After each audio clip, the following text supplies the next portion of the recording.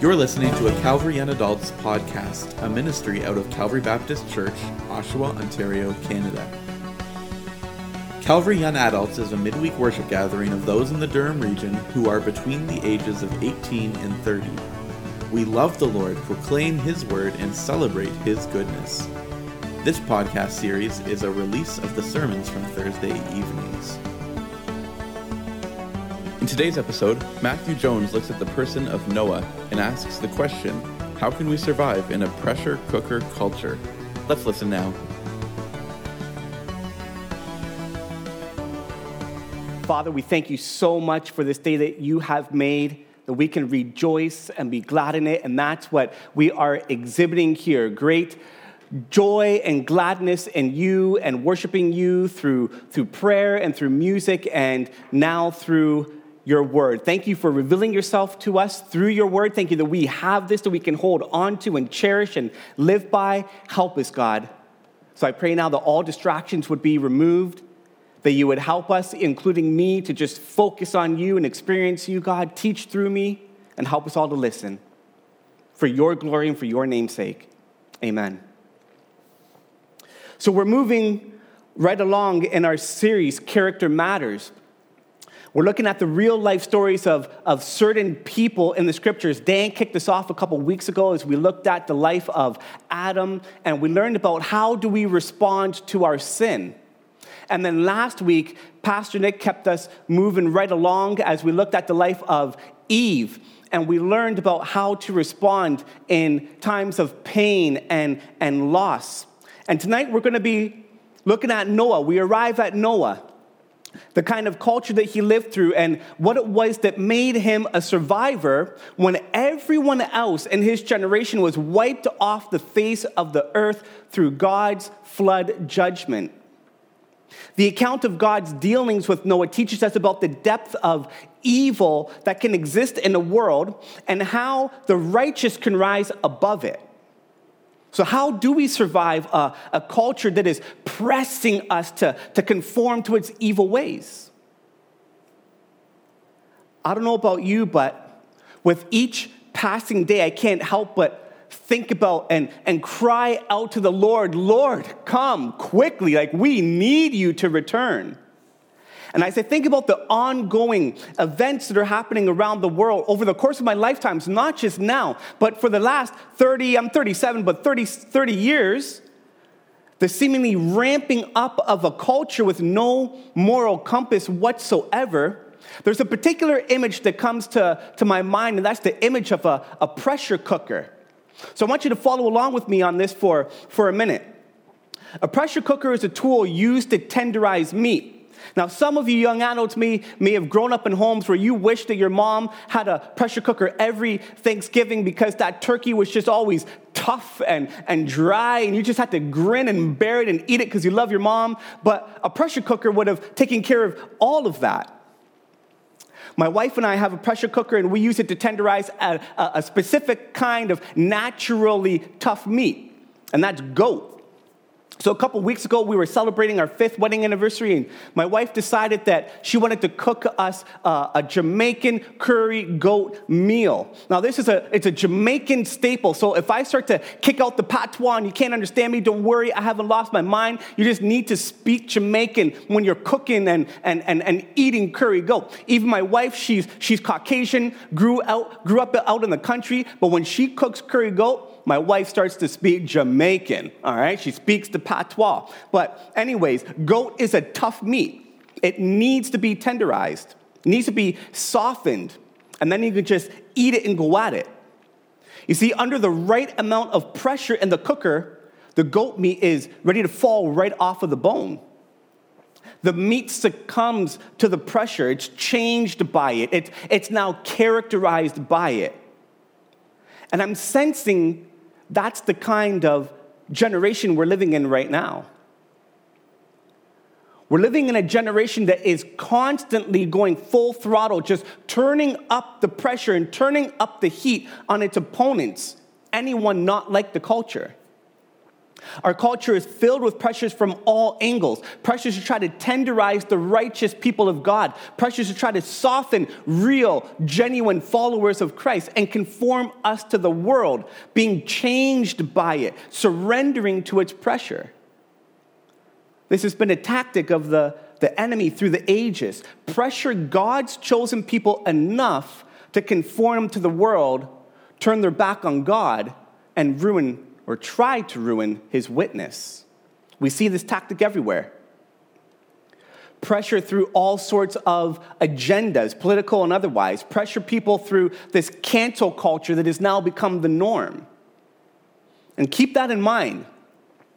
Everything that our culture is doing is completely normal to them. So these agendas being pushed, they think it's wise and good and right and everything is fine. Why?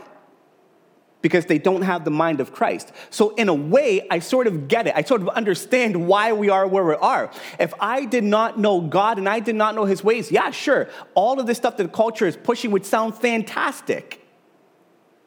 Paul talks about this very thing in his first letter to the Corinthians.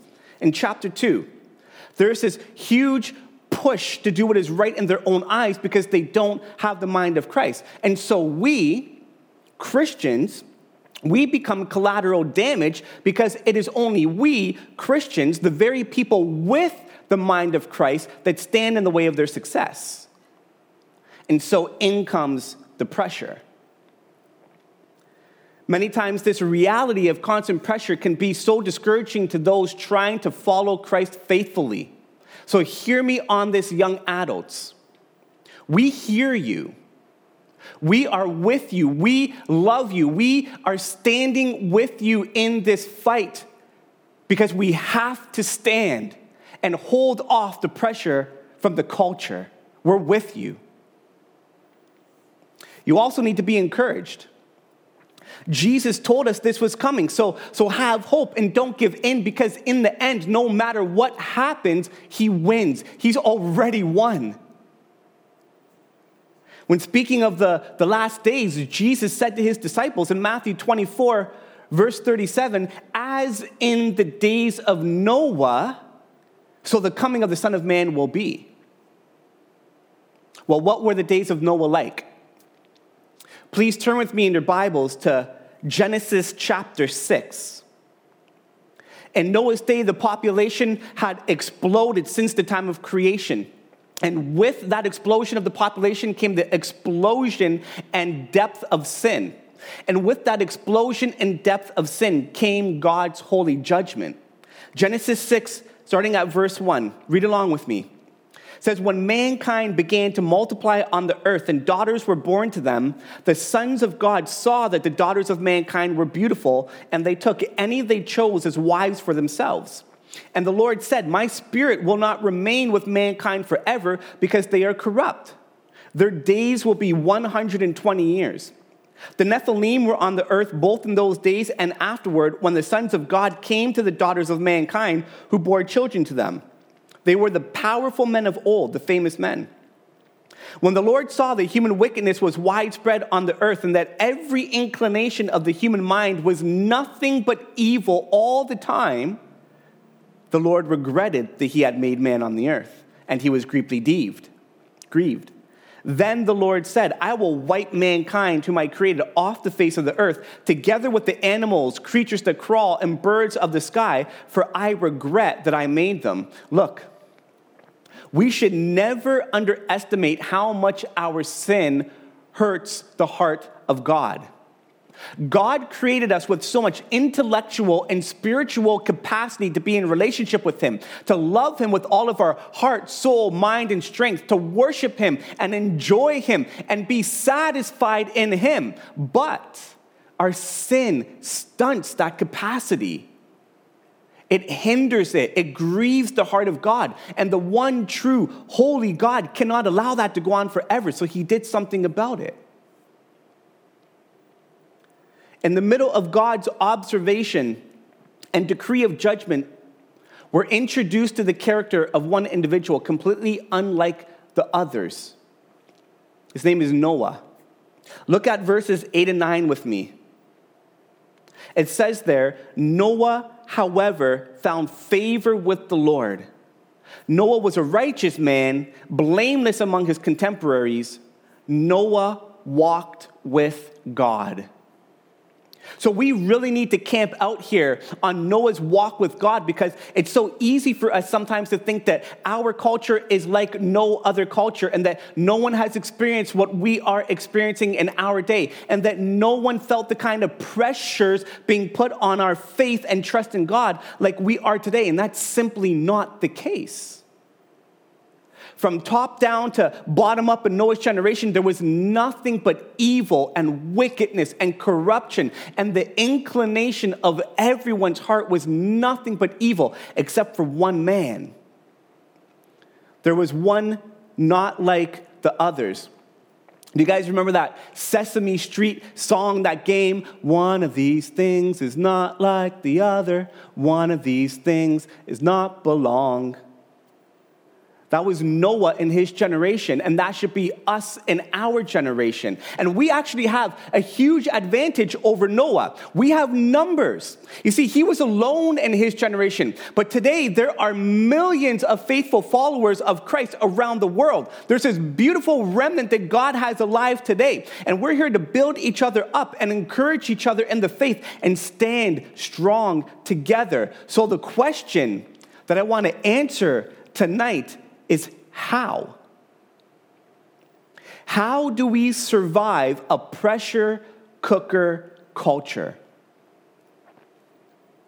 We survive entirely through our walk with God. Noah walked with God.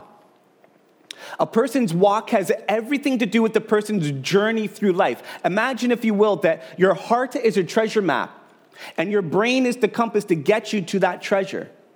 And together, your heart and your brain, they chart out the direction, they chart out your focus and the steps that you're going to take.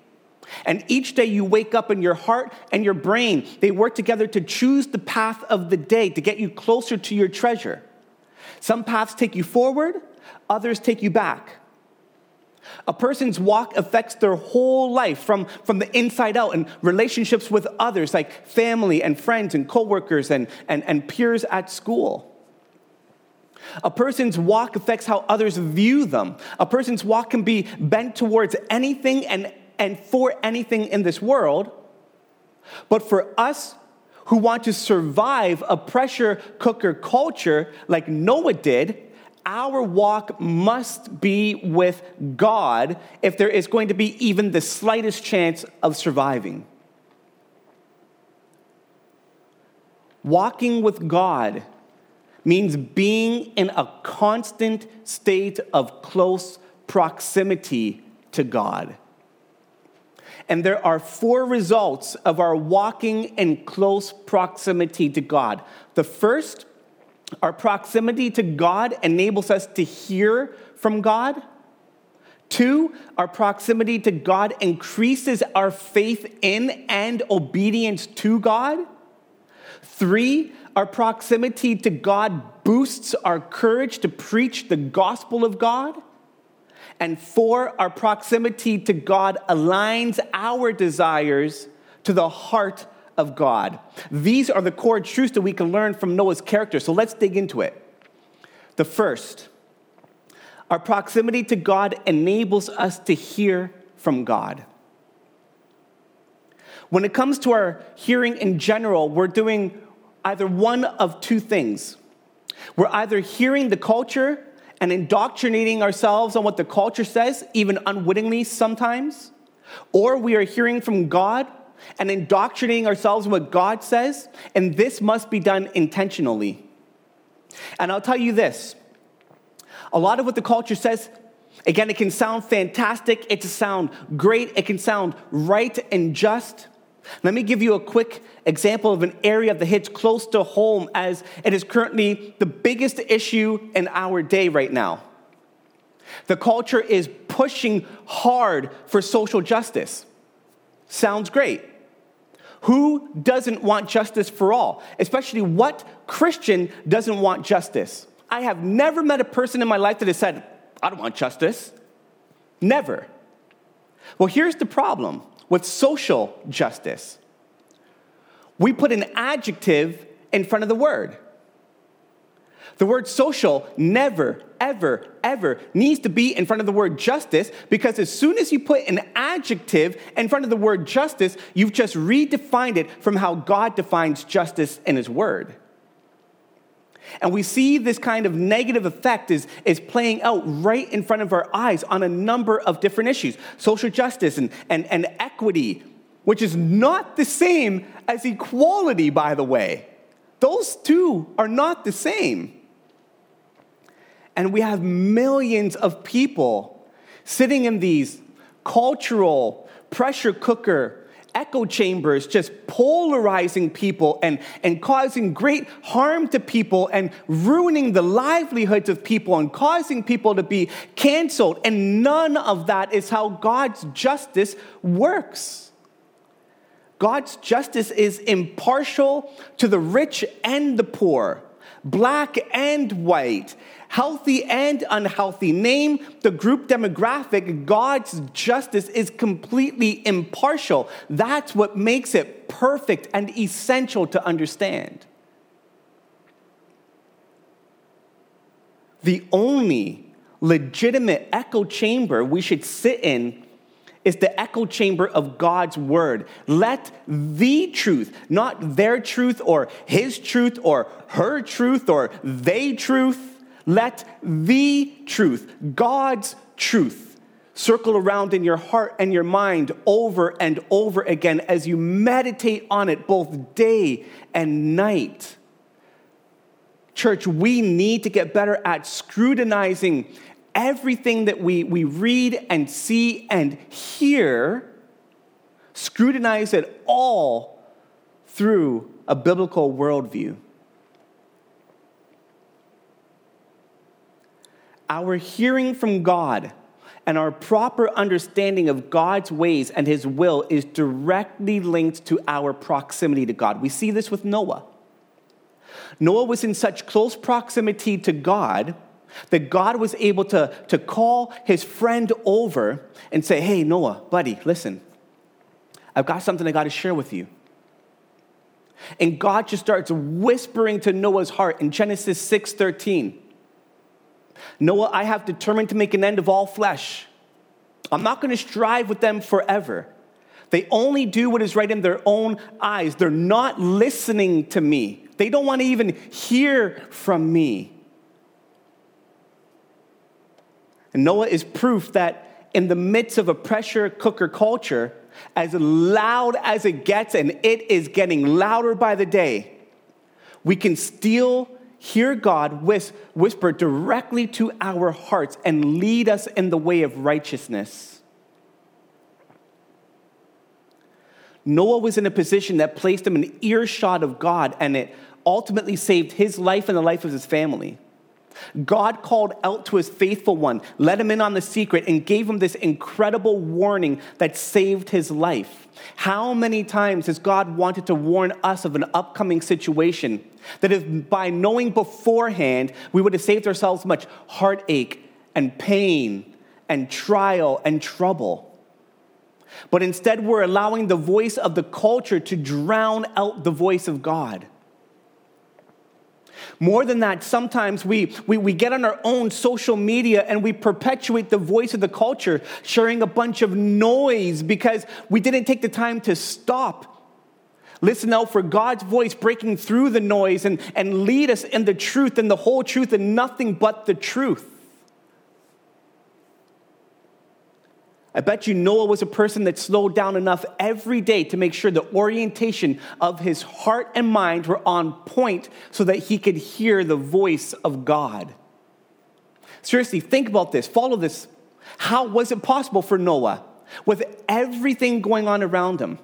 Like, listen, if the Bible says that God looked down on earth and saw all the human wickedness, saw all the evil, saw that every inclination of the human mind was nothing but evil all the time, how did this not affect Noah? He did not live in a bubble. He was in the midst of that culture as described in the Bible. So every morning he would come out of his house. He saw the same things God saw. His neighbors were evil. The store owners were evil. Employers were evil. Educators were corrupted. Every stranger he walked past was evil. Everything was corrupt. How society was run was through lawlessness. And yet Noah walked with God close enough to hear from God. I love Psalm 119, verses 148 and 149. It says there, I am awake through each watch of the night to meditate on your promise. In keeping with your faithful love, hear my voice, Lord. Give me life in keeping with your justice. A beautiful verse about rising early to pray to the Lord, to hear him, to speak with him. Calvary YAs, how are you doing with that? Are you a person who considers practicing spiritual disciplines just as a long list of legalistic acts, or have you found the treasure that your heart is longing for in them? This government shutdown sucks, but it is prime opportunity to work on our proximity to God. We are in prime season to take stock of what we're feeding our ears on and make sure we are feeding our ears on the Word of God. Let His voice reign and rule your life. Not only does a pressure cooker culture attempt to drown out the voice of God, it intends to eliminate all implications of it, namely faith in it and obedience to it. But our proximity to God increases our faith in and obedience to God. You see, using Noah's life as an example, the writer of Hebrews in chapter 11, verse 7, he writes there, by faith, Noah, being warned by God concerning events as yet unseen, in reverent fear constructed an ark for the saving of his household. Notice the key parts in this short verse: faith and obedience, which I suggest to you cannot be separated. This is the argument that James makes in his letter in James chapter 2, verses 18. He says, but someone will say, you have faith and I have works. He responds, show me your faith without works, and I will show you faith by my works. You know what faith is? Faith is the act of obedience in response to hearing God. God's warning to Noah is about something Noah has never seen before, something that he surely did not understand. He's never seen a flood, never seen a boat, never even built a boat for that matter. I firmly believe that Noah was a farmer, because the first thing that he did when he got off of the ark after being on there for a year was plant a vineyard. The man was a farmer, not a carpenter. But Noah allowed his walk with God, his close proximity to God, his faith in God to overrule his natural senses and abilities as he knew it. Noah allowed the supernatural to overrule the natural. That's faith in action. Noah had faith concerning events not as yet seen. And his faith showed to be true through his act of obedience. Building the ark took decades for Noah, but he never wavered. He didn't see a thing for decades. He didn't see a change in the culture for decades. I bet you the pressure of the culture was pressing down on him the whole time. Pressure to denounce the existence of God. Pressure to denounce his faith. Pressure to denounce God's word and God's promise. Pressure to denounce his work on the ark. And maybe some of you have been waiting on a promise from God to be fulfilled. Waiting a week, 2 weeks, 3 weeks, and feeling the pressure already to disbelieve, distrust God, and just give in. Imagine waiting 120 years. Noah did. Imagine you're warned about an event yet unseen. Your mind can't even fathom what God is talking about. But you say, okay, God, and you just start going and getting to work. 1 week goes by. 2 weeks go by, 3 weeks, 3 years, 30 years, and you're still building and waiting and standing firm on the promise of God. That's what walking with God looks like. While we're waiting, while we're trusting, we're also trying to reach out to the lost and bring them along with us, hoping that they can get in on this journey of faith before it's too late. You see, look at it. Noah didn't keep his plan a secret. He shared it with anyone who would listen. If you turn to Peter chapter 2, 2 Peter chapter 2, verse 5, it says there that Noah was a preacher of righteousness, which leads to our third point. Our proximity to God boosts our courage to preach the gospel of God. Now, I've heard of people being bivocational. Noah was trivocational. He was a farmer turned carpenter turned preacher. I bet Noah didn't even have to go anywhere to find people to preach to because they were all coming to him. The ark he was building was 450 feet long, 75 feet wide, 45 feet high. Think that didn't catch the attention of his neighbors? Just seriously, think of him out in the middle of the desert. His neighbor comes over. Hey, Noah, what you working on over there? An ark? A what? I don't know. It's just this thing that God told me to build. It's gonna float on the water. Water? You do know that there's no water around here, right? Middle of the desert? Yeah, but God said he's going to send rain that will flood the earth and destroy everything. Flood? What's that? Facepalm. And so it goes. So I bet you Noah had ample opportunity to preach to those around him because of the monstrosity that he was building in the desert. And I'm sure that he looked foolish too. Well, we still sound foolish today. In fact, if you sound foolish sharing the gospel, you're in good company. The Jews thought Peter was drunk when he shared the gospel. A king thought Paul was literally insane, like check this man into a hospital right now, insane when he shared the gospel.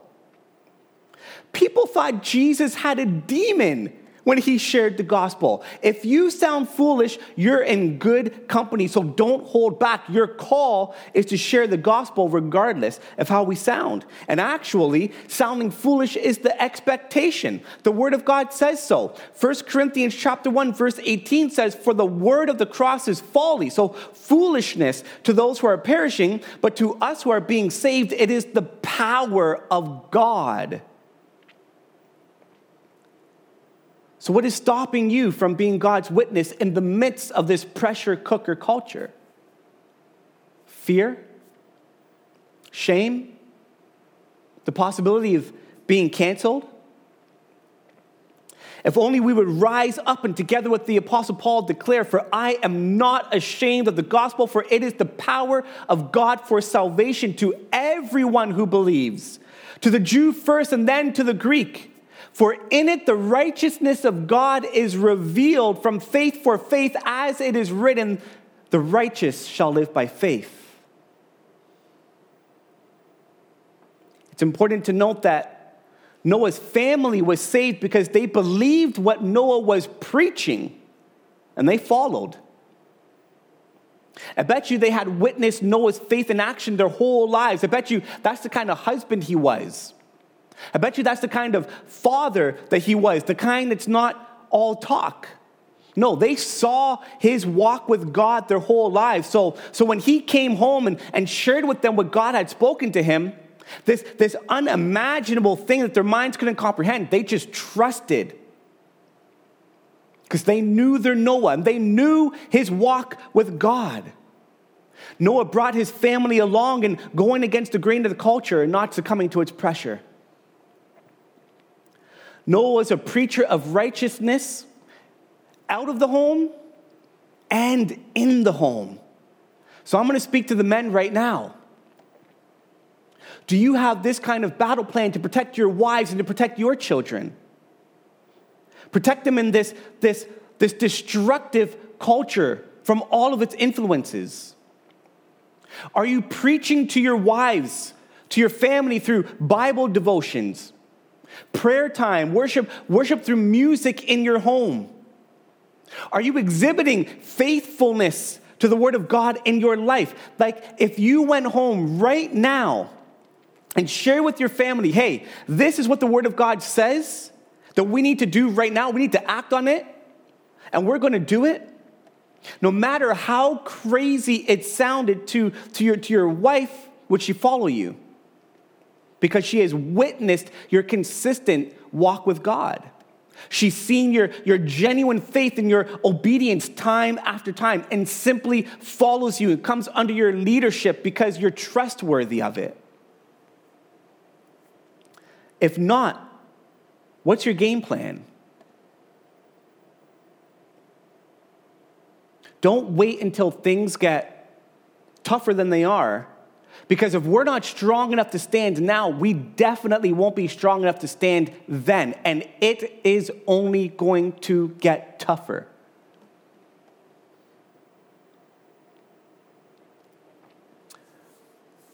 Lastly, number 4. Our proximity to God aligns our desires to the heart of God. As we finish up tonight, we're going to look at one last character trait. And this is not from Noah, but God. God's heart for people really shines through in his accounts with Noah. And don't we want our hearts to be like his, like God's? So turn with me to 1 Peter chapter 3, verse 13. There's so much we can learn about the heart of God towards us here. 1 Peter 3:13. It says there, "Who then will harm you if you are devoted to what is good? But even if you should suffer for righteousness, you are blessed. Don't fear them or be intimidated, but in your hearts regard Christ the Lord as holy, ready at any time to give a defense to anyone who asks you for a reason for the hope that is in you. Yet do this with gentleness and reverence, keeping a clear conscience, so that when you are accused, those who disparage your good conduct in Christ will be put to shame. For it is better to suffer for doing good, if that should be God's will, than for doing evil. For Christ also suffered for sins once for all, the righteous for the unrighteous, that he might bring you to God. He was put to death in the flesh, but made alive by the Spirit, in which he also went and made proclamation to the spirits in prison, who in the past were disobedient, when God patiently waited in the days of Noah while the ark was being prepared. In it a few, that is, 8 people, were saved through water." We need to see and understand that in the days of Noah, God was striving with humanity. This word striving is God working conviction, or trying to work conviction into the hearts of their wickedness and evil and bring them back to himself. And God was doing this through great patience while Noah was building the ark. And God was speaking through Noah to preach the gospel message to them. He's patiently, entirely patient the whole time, calling people back to himself through Noah, all that time the ark was being built. So for 120 years, Noah worked on the ark, and for 120 years, God was showing his creation great patience and mercy and giving them a chance of being saved. This is what the Bible says. But the people had so hardened their hearts that every inclination of the human mind was nothing but evil all the time, total depravity. So God sent judgment, which, by the way, he, as the owner of the universe and everything in it, has the absolute right to do. But let us not miss God's heart in this biblical account. God is judge, yes, absolutely, because he is just. But the judge is also deliverer, yes, absolutely, because he is gracious. The Lord does not delay his promise, as some understand delay, but is patient with you, not wanting any to perish, but all to come to repentance. People could have been delivered from their evil and rescued and redeemed, but then the day came. People had ignored the message all that time, 120 years, and then they were wiped off the face of the earth. And sadly, the same is happening today. 2 Peter chapter 3 says, the day of the Lord will come like a thief, just as it did to them in the days of Noah. But guess what? We too have an ark of salvation that has already been prepared. You see, the ark is an image of Christ.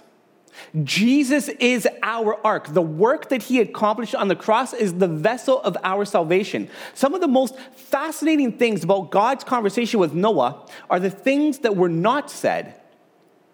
God gave Noah very detailed instructions about building the ark: length, width, height, type of wood, type of sealant, the size of the air vents, the number of decks, and so on. God was very, very detailed in his instructions. But you know what's missing? God didn't give Noah instructions about how to steer the ark. No instructions about the steering wheel, the helm. No instructions about the rudder. Why? Because they weren't necessary. They didn't need to be built. God was in control of the ark. It was God's vessel of salvation to guide and steer and bring it to its final resting place. Oh, this ark. It's a beautiful image of Christ. Christ is the sole vessel of salvation. Salvation belongs to the Lord alone. That's what the Bible says. And in him, in Christ, who is our ark, we are provided for, guided, and steered to our place of rest in him. We don't control our vessel of salvation. We are under his shelter and protection, protecting us from the coming judgment. And listen, church, while God is currently being patient, which he is, or else he would have come already, he is currently being patient, not wishing that any should perish, but that all should reach repentance. We have a job to do. Paul wrote to his apprentice Timothy that the church is the church of the living God, the pillar and foundation of truth. We need to align our desire to the heart of God. Preach the message. Be patient with people. Love people. Show them much mercy and grace. And try with everything we can as the church being the pillar and truth to bring as many along with us as we can. Because if we don't stand tall and emerge out of this pressure cooker culture as the only real and true alternative to the madness in our world, then the culture has no real chance of being saved. And they'll all go down in the coming judgment. That includes our lost friends, our lost family, our lost co-workers, our lost peers at school, our lost neighbors. So walk with God and be in close proximity to him always.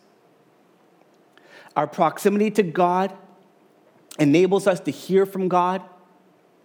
Our proximity to God increases our faith in and obedience to God. Our proximity to God boosts our courage to preach the gospel of God. Our proximity to God aligns our desires to the heart of God. 4 truths. Our proximity to God is how we will survive our pressure cooker culture instead of being tenderized by it and conforming to it.